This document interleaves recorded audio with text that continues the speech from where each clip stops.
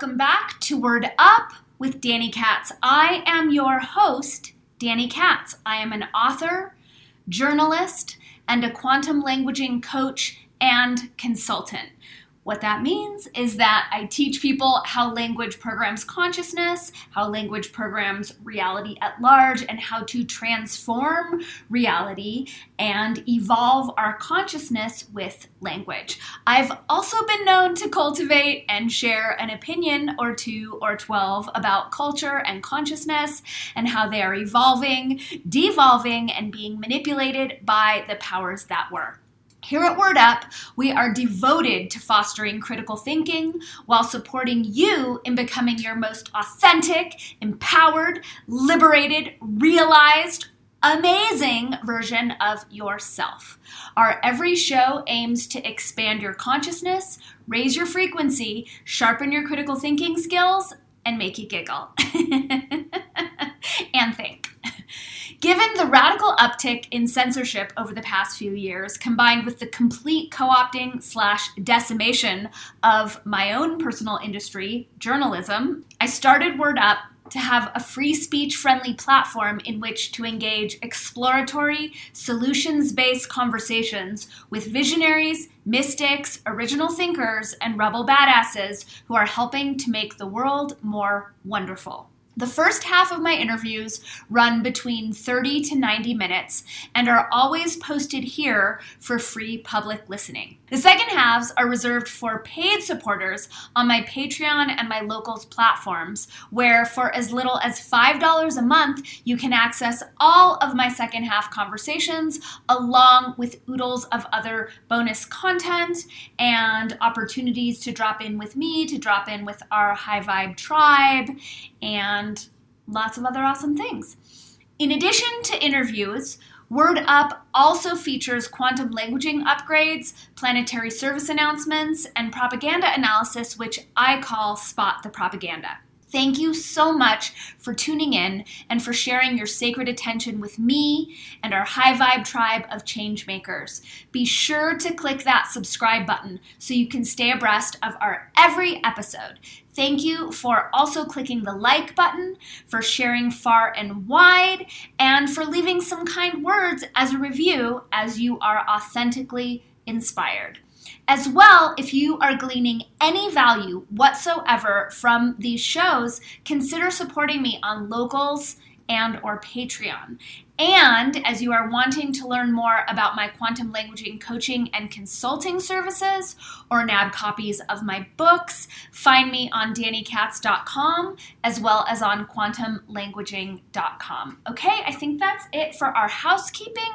Buckle up and prepare to enjoy this episode of Word Up with Danny Katz. Greetings, superstars, and welcome back to another episode of Word Up. This is season 3. I have decided to switch up the seasons because with my podcast, as with a large majority of my life, I'm not rocking the same consensus reality temporal markers as most of the humans. And so, my podcast producer, Amy in Nigeria, she's like, "Are you sure you want everything to be the same season?" So I'm still inviting an authentic, organic structure to help me delineate my seasons. And because the last episode of season 2 was Stephen Jenkinson talking about death, and because I myself have been going through a very deep death process in terms of my own personal transformation, all of this is to say, I'm deciding that this is season 3 right now. Today we have a solo podcast, which means I am interviewing myself, except I'm not really interviewing myself. I'm just rambling about the things that are on my mind and that I feel would be helpful to bring into the larger collective discourse by way of you picking up these ideas, talking about them, passing them around, sharing this episode and all my episodes with your nearest and dearest, and getting traction as a means of shifting the Earthship and humanity's trajectory. All right, so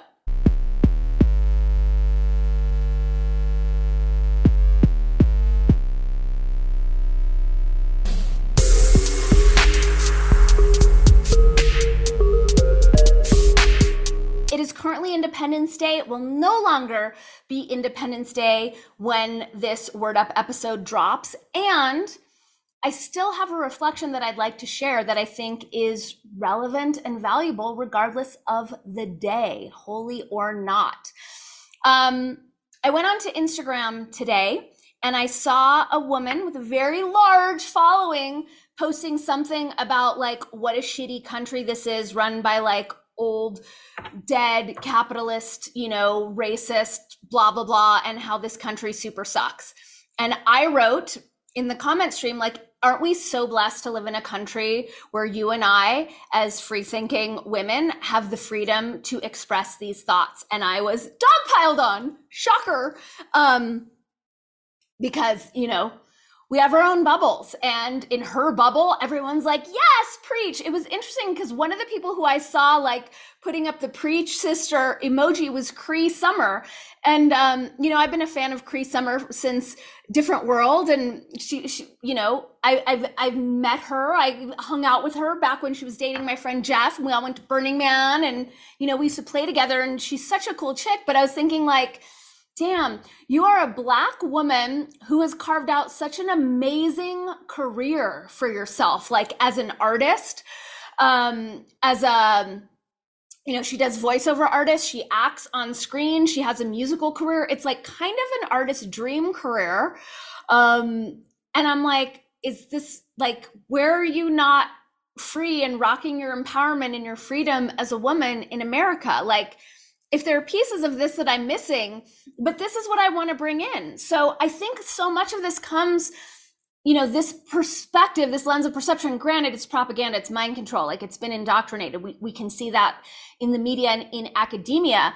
But I feel like people who cling to this notion that America is such like a racist, shitty hellhole have never traveled anywhere else. And here are the two examples that are coming to mind. And I have shared one of these before a couple Independence Days back, so forgive me if you've already heard this. But, I have done a lot of travel in my lifetime. And when I was in my 20s, I backpacked through India for about 4 months by myself, which was freaking amazing. And this was in 1999, 2000. India was very different then than it is now. And I stayed at this beautiful monastery in the jungle in the BR Hills, which was Swami Nirmalananda's monastery. And there was a woman who was living on the property who was about my age. I was like 27. She might have been a couple years younger. And she was living there because she was a scholar. And she was living there because she did not want to get married. And because she did not want to get married, and India was, has a very strong caste system, her family sent her away. She was totally outcast. And the Swami Nirmalananda had passed, but the Swami who had taken over had welcomed her in because she didn't have another choice as a place to live as a single woman who wasn't interested in stepping into some sort of arranged marriage. She wanted to learn and to work. So that was instance number one of like this really strong wake up call of like, wow, we are so blessed in America. So a few years later, I was road tripping through Morocco with my then boyfriend and some friends of ours from Denmark. It was such a fun trip. We met in Morocco and played. And so we did a road trip. And while we were road tripping, anytime the men had to go to the bathroom, they would just jump out of the car and pee, which is how I roll here in the States. But in Morocco, if I, as a woman, were caught peeing on the side of the road, I could be shot and killed legally. Shot and killed. Take this in. This was in the 21st century, right? We're not talking like 18th century, we're not talking about the 20s. Like this is not that long ago, and the rule might even still be in place. It was a very frustrating road trip because I have a small bladder and we always had to find like a legit bathroom. Like it totally slowed us down because if I were caught peeing on the side of the road, I would have been shot and killed. So I say this, it's not like I don't see issues happening in our country. And I especially see issues with this co-opting of our constitutional republic that is coming through some very nefarious players, some very nefarious clubs, organizations, think tanks. This is a very, this plan has been going on for a long time. In my estimation, if we undid the Patriot Act, we would get a lot closer to that constitutional republic, but it's because we are still enslaved and being choked by this unconstitutional Patriot Act, we have lost quite a few freedoms. I'm obviously not happy with the stronghold big tech has on freedom of speech, which, let's also be clear, they are being used by those in government. It's not just free market. But all this is to say, I personally, as a loudmouth single woman, am very grateful for the freedom that this country has provided me, is providing me, despite the chinks that it has, incurred throughout the past few years. And, that I am as expressed and outspoken as I am. And even though I've been kicked out of various, established and establishment media outlets, I still have the opportunity to speak my truth here. And for that, I am grateful. And that is a freedom that I do not take lightly. It has allowed me to become the woman that I am today, very independent, very autonomous, very outspoken. And I don't know that I would have had the same luxury had I not grown up in the West and specifically in the United States of America. So I just want to get that out there. And as long as we're talking about being an outspoken woman, I was having a conversation with a friend of mine last week, and I was talking about, anyone who's tracking me knows, like, I'm undergoing like quite a big transformation right now. I do have had Pluto sitting on my sun. I have been in a very dark, intense dance with shadows.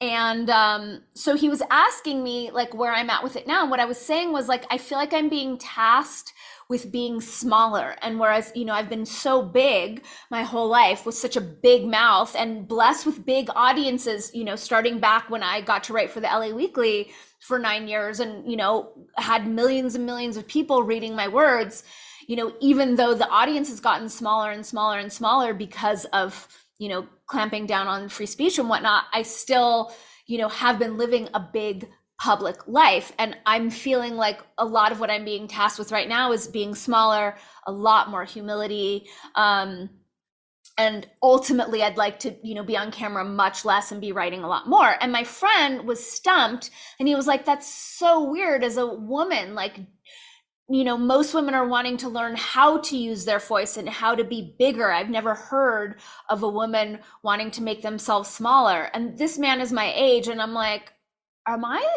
did we slip into a different timeline? Is this like a Mandela effect thing? Or am I on a different dimension? Like, did second wave feminism not happen? And I heard this, the reason I'm bringing this up today is because this morning I was listening to an interview with Robert Ward Grant, and this woman, Blue. I don't think this was a new podcast. It's just she's only come onto my radar recently, and I think she's amazing. So I'm catching myself up to speed. Same with Robert Ward Grant. And so he had said that like he's really interested in women starting to use their voices and empower themselves and knowing themselves as more empowered. And I'm like, are we not living in the same world? Like what?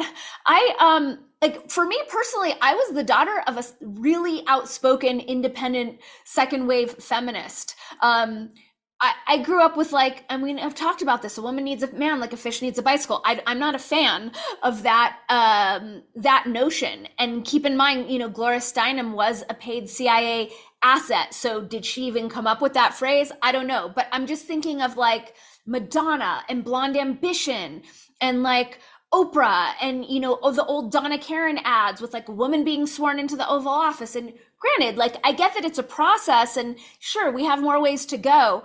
But at this time, like in 2023, to be surprised that there's an outspoken woman who's wanting to learn to like pull it back a little bit, I was just like, maybe we are living in different dimensions, different reality construct. I'm also coming to realize more and more, a lot of the quote unquote issues that we see plaguing, different like ideological camps or identitarian camps are regional, right? So I see this like when I hear Mo Fax talk about, the racism that he experiences. And I heard him on one show talk about like an affluent area. And he's like, well, there ain't no Black people there. And I'm like, you do?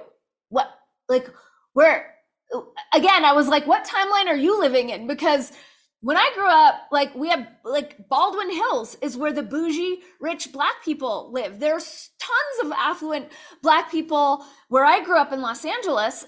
So much so that there's like different pockets and neighborhoods where we know the affluent Black people live. So I'm also realizing that a lot of these issues, that people like to make these blanket generalizations about as though they're affecting the entire populace or the entire country, the whole country's racist, the whole country's sexist, might simply be regional.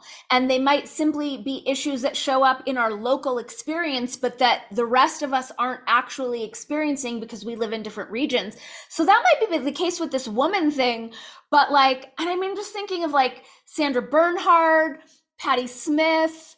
I'm thinking of the bold voices who have influenced me. And I'm I don't understand why in 2023 it's shocking to think that a woman is super empowered and it feels free to say whatever she wants and might now be inspired to roll it back. So I'm curious to know from you, the audience, is this a timeline shift? Am I crazy? Are you and I living in the same reality construct, the same timeline, the same dimension?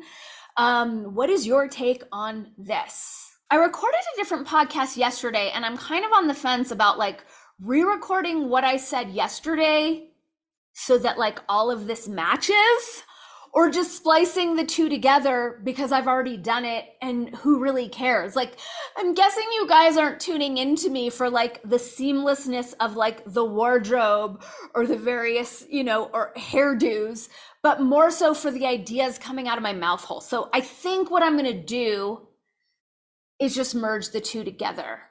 Let me pause and ponder this. Okay, so I have reviewed my notes and I feel confident in just merging the two together and making it kind of a podcast mashup and trusting that you, my audience, will understand. We have a small umbrella topic today, which is called Things That I Am Shocked to Know That People Don't Know. So first on the list of things that I'm shocked to know that people don't know is that podcasts are not journalism. So this popped up when Jordan Peterson was interviewing RFK. Rogan's podcast is #1 in 97 countries. He's clearly the most powerful journalist who's ever lived. And my jaw dropped wide open. So I took this clip and I shared it in my Telegram group, and I was shocked to hear people in my Telegram group who follow me on the regular concur, but he is the greatest journalist that ever lived.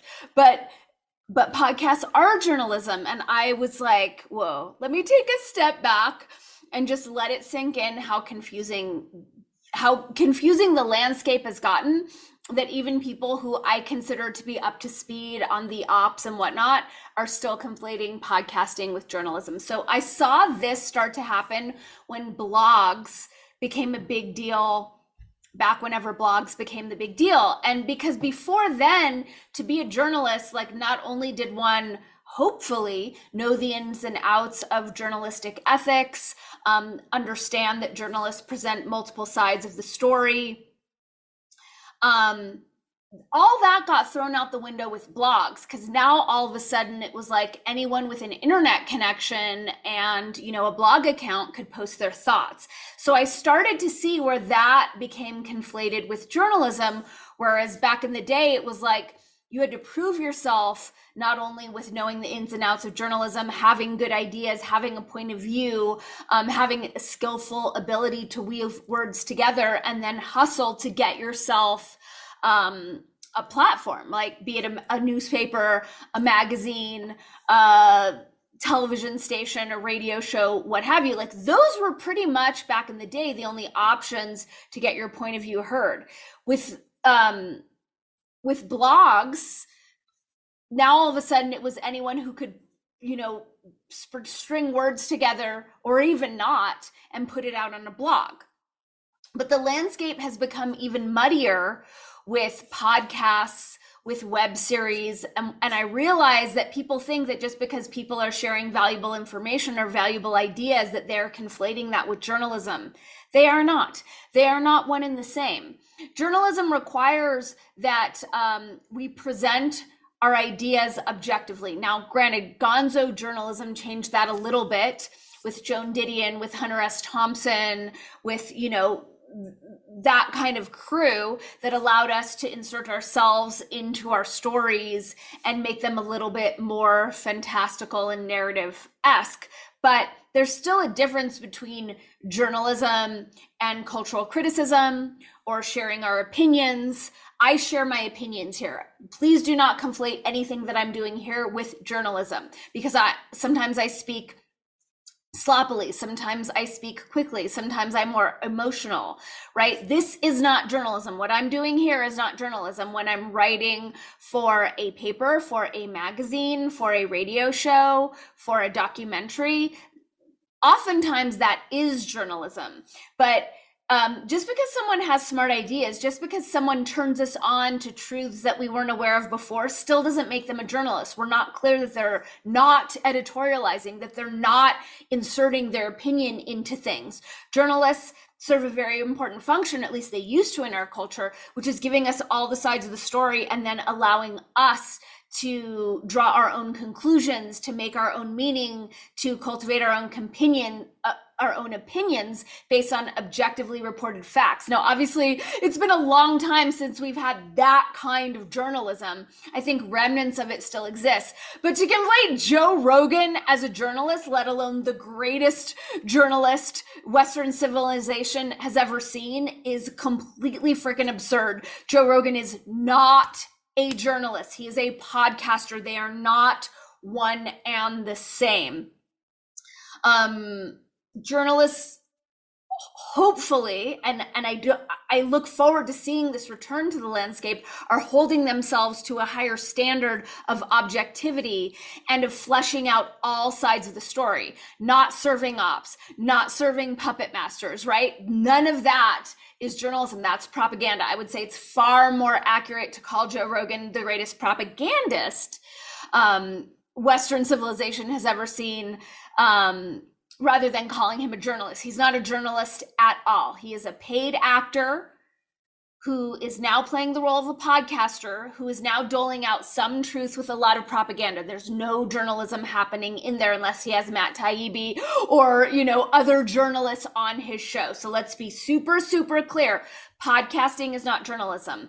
What Emily and I do is not journalism. Sometimes we'll bleed into investigating and sharing things, but we're still presenting our facts with our opinions and our slant and our point of view, which takes it out of the realm of objective journalism. So just wanted that to be super clear. So next is, I have become increasingly annoyed with all of the social engineering going on in the landscape. But the one piece of social engineering that I want to call our attention to today is when we go to eat at a restaurant, and whereas before the waiter would drop the check, thank you so much, and leave, and thus give us privacy to figure out how we're going to pay, divvy it up, tip, et cetera, et cetera. Now I'm noticing what they do is they come over with this big clunky machine and then kind of hand it to me or whoever I'm eating with and expect us to pay them there. So here it's gross to me on multiple different levels. One is it's a complete status flip, right? We've gone from the person in the service position, and I say this as someone who waited tables for 12 years in Hollywood and Beverly Hills, which is like blood money for anyone who's waited tables. Like, the worst place in the world to wait tables is Beverly Hills, the highest maintenance, lowest tipping, worst customers ever.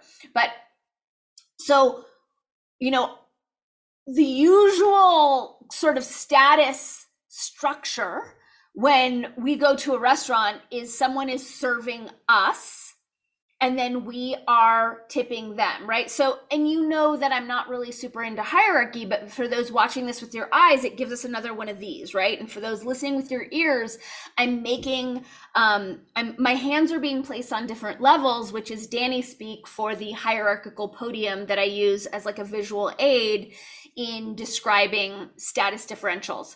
So what it does is it completely flips the status where you have now someone looming over you, right? So they're literally higher than you, literally have to look up to see them, as we do the whole time that we're sitting at a table, but it's just different now because now they're standing over you with this machine, kind of looking over your shoulder or pretending not to, or maybe even not to, while you pay and tip them, and they stand there. So there's no spaciousness, there's no privacy, and there's this like subtle positional bullying going on because they are standing there over me that feels like pressure, right? It doesn't feel good to my nervous system. So having hit the wall on this, I was having lunch with a girlfriend and they came over with that machine and I said, you know what, I'm going to pay cash. So I'd really prefer to do it differently. They're like, okay, you could just give me cash. And I said, no, I would prefer that you print out a check and leave it here so I can figure this out in private. And I was shocked that they said, okay. And they did. And so then I was able to just put my cash on the table. They come pick it up.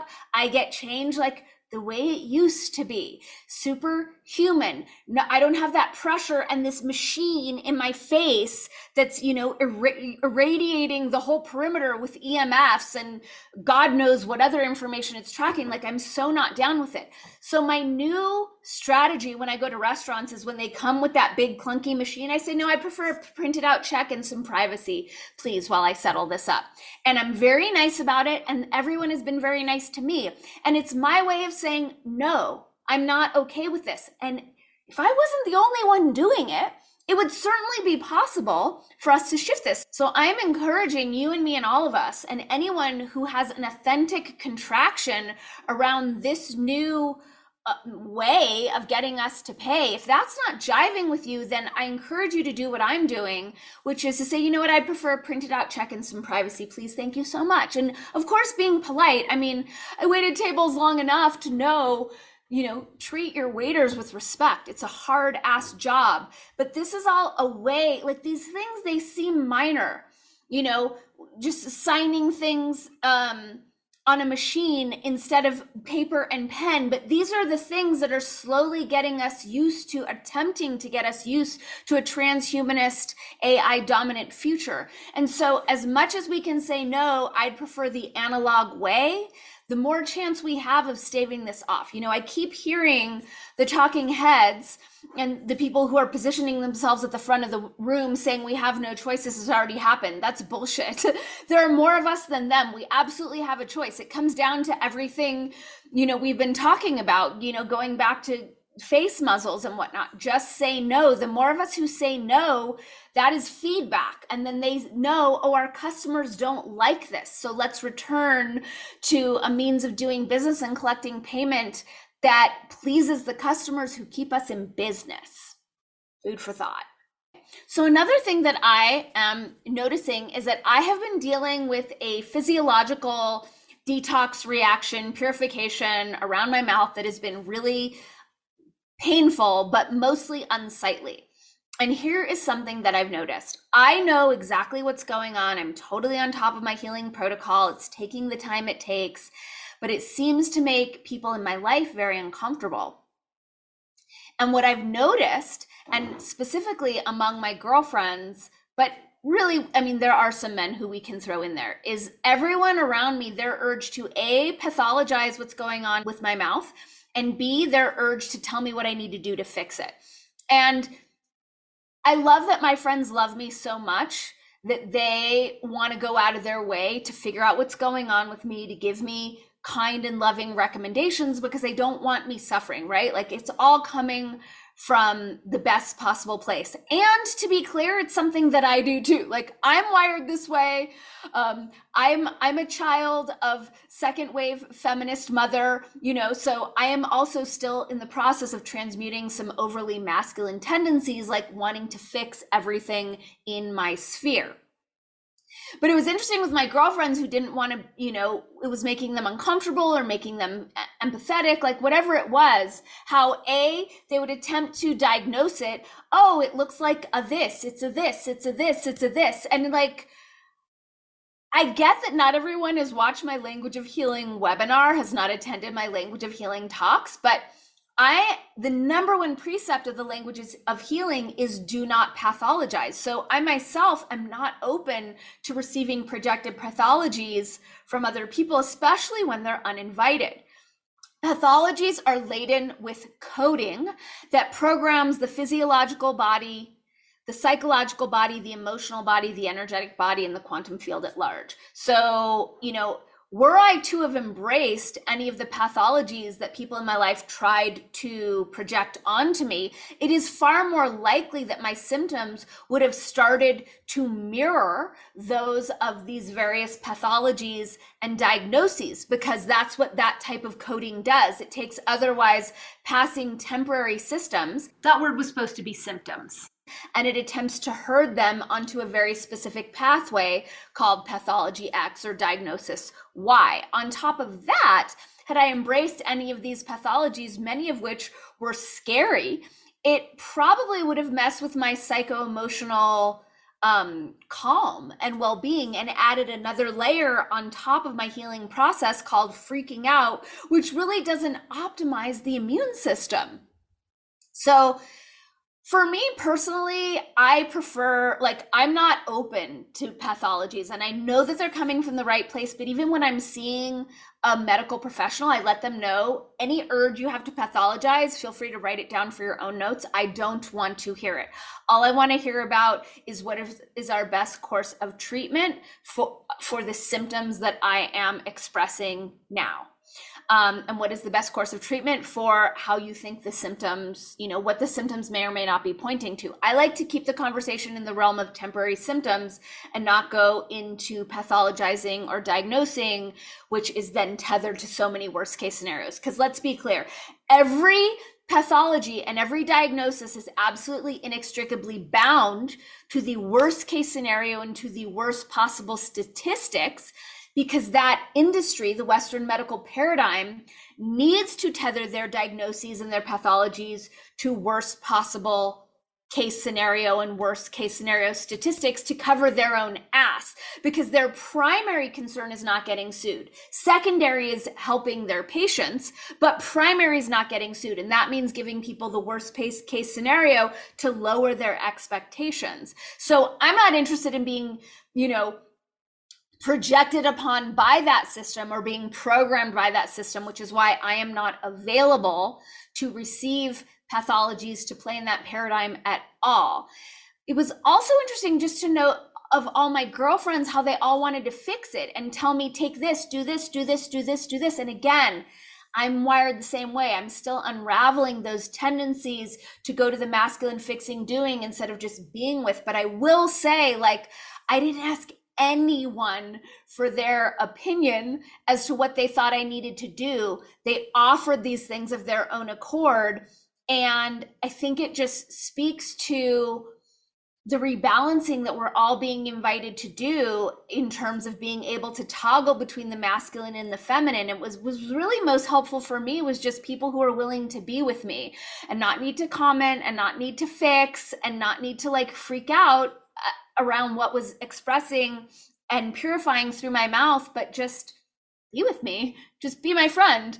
So that was just kind of a noticing of the larger landscape, and makes me excited for the fact that my Language of Betterarchy book is on its way out. We're in the formatting process now, because that gives us tools that's going to really help us attune more easily to masculine, feminine energetics, the language around them, and to be more mindful in which polarities we're choosing to communicate from and to, moment to moment to moment.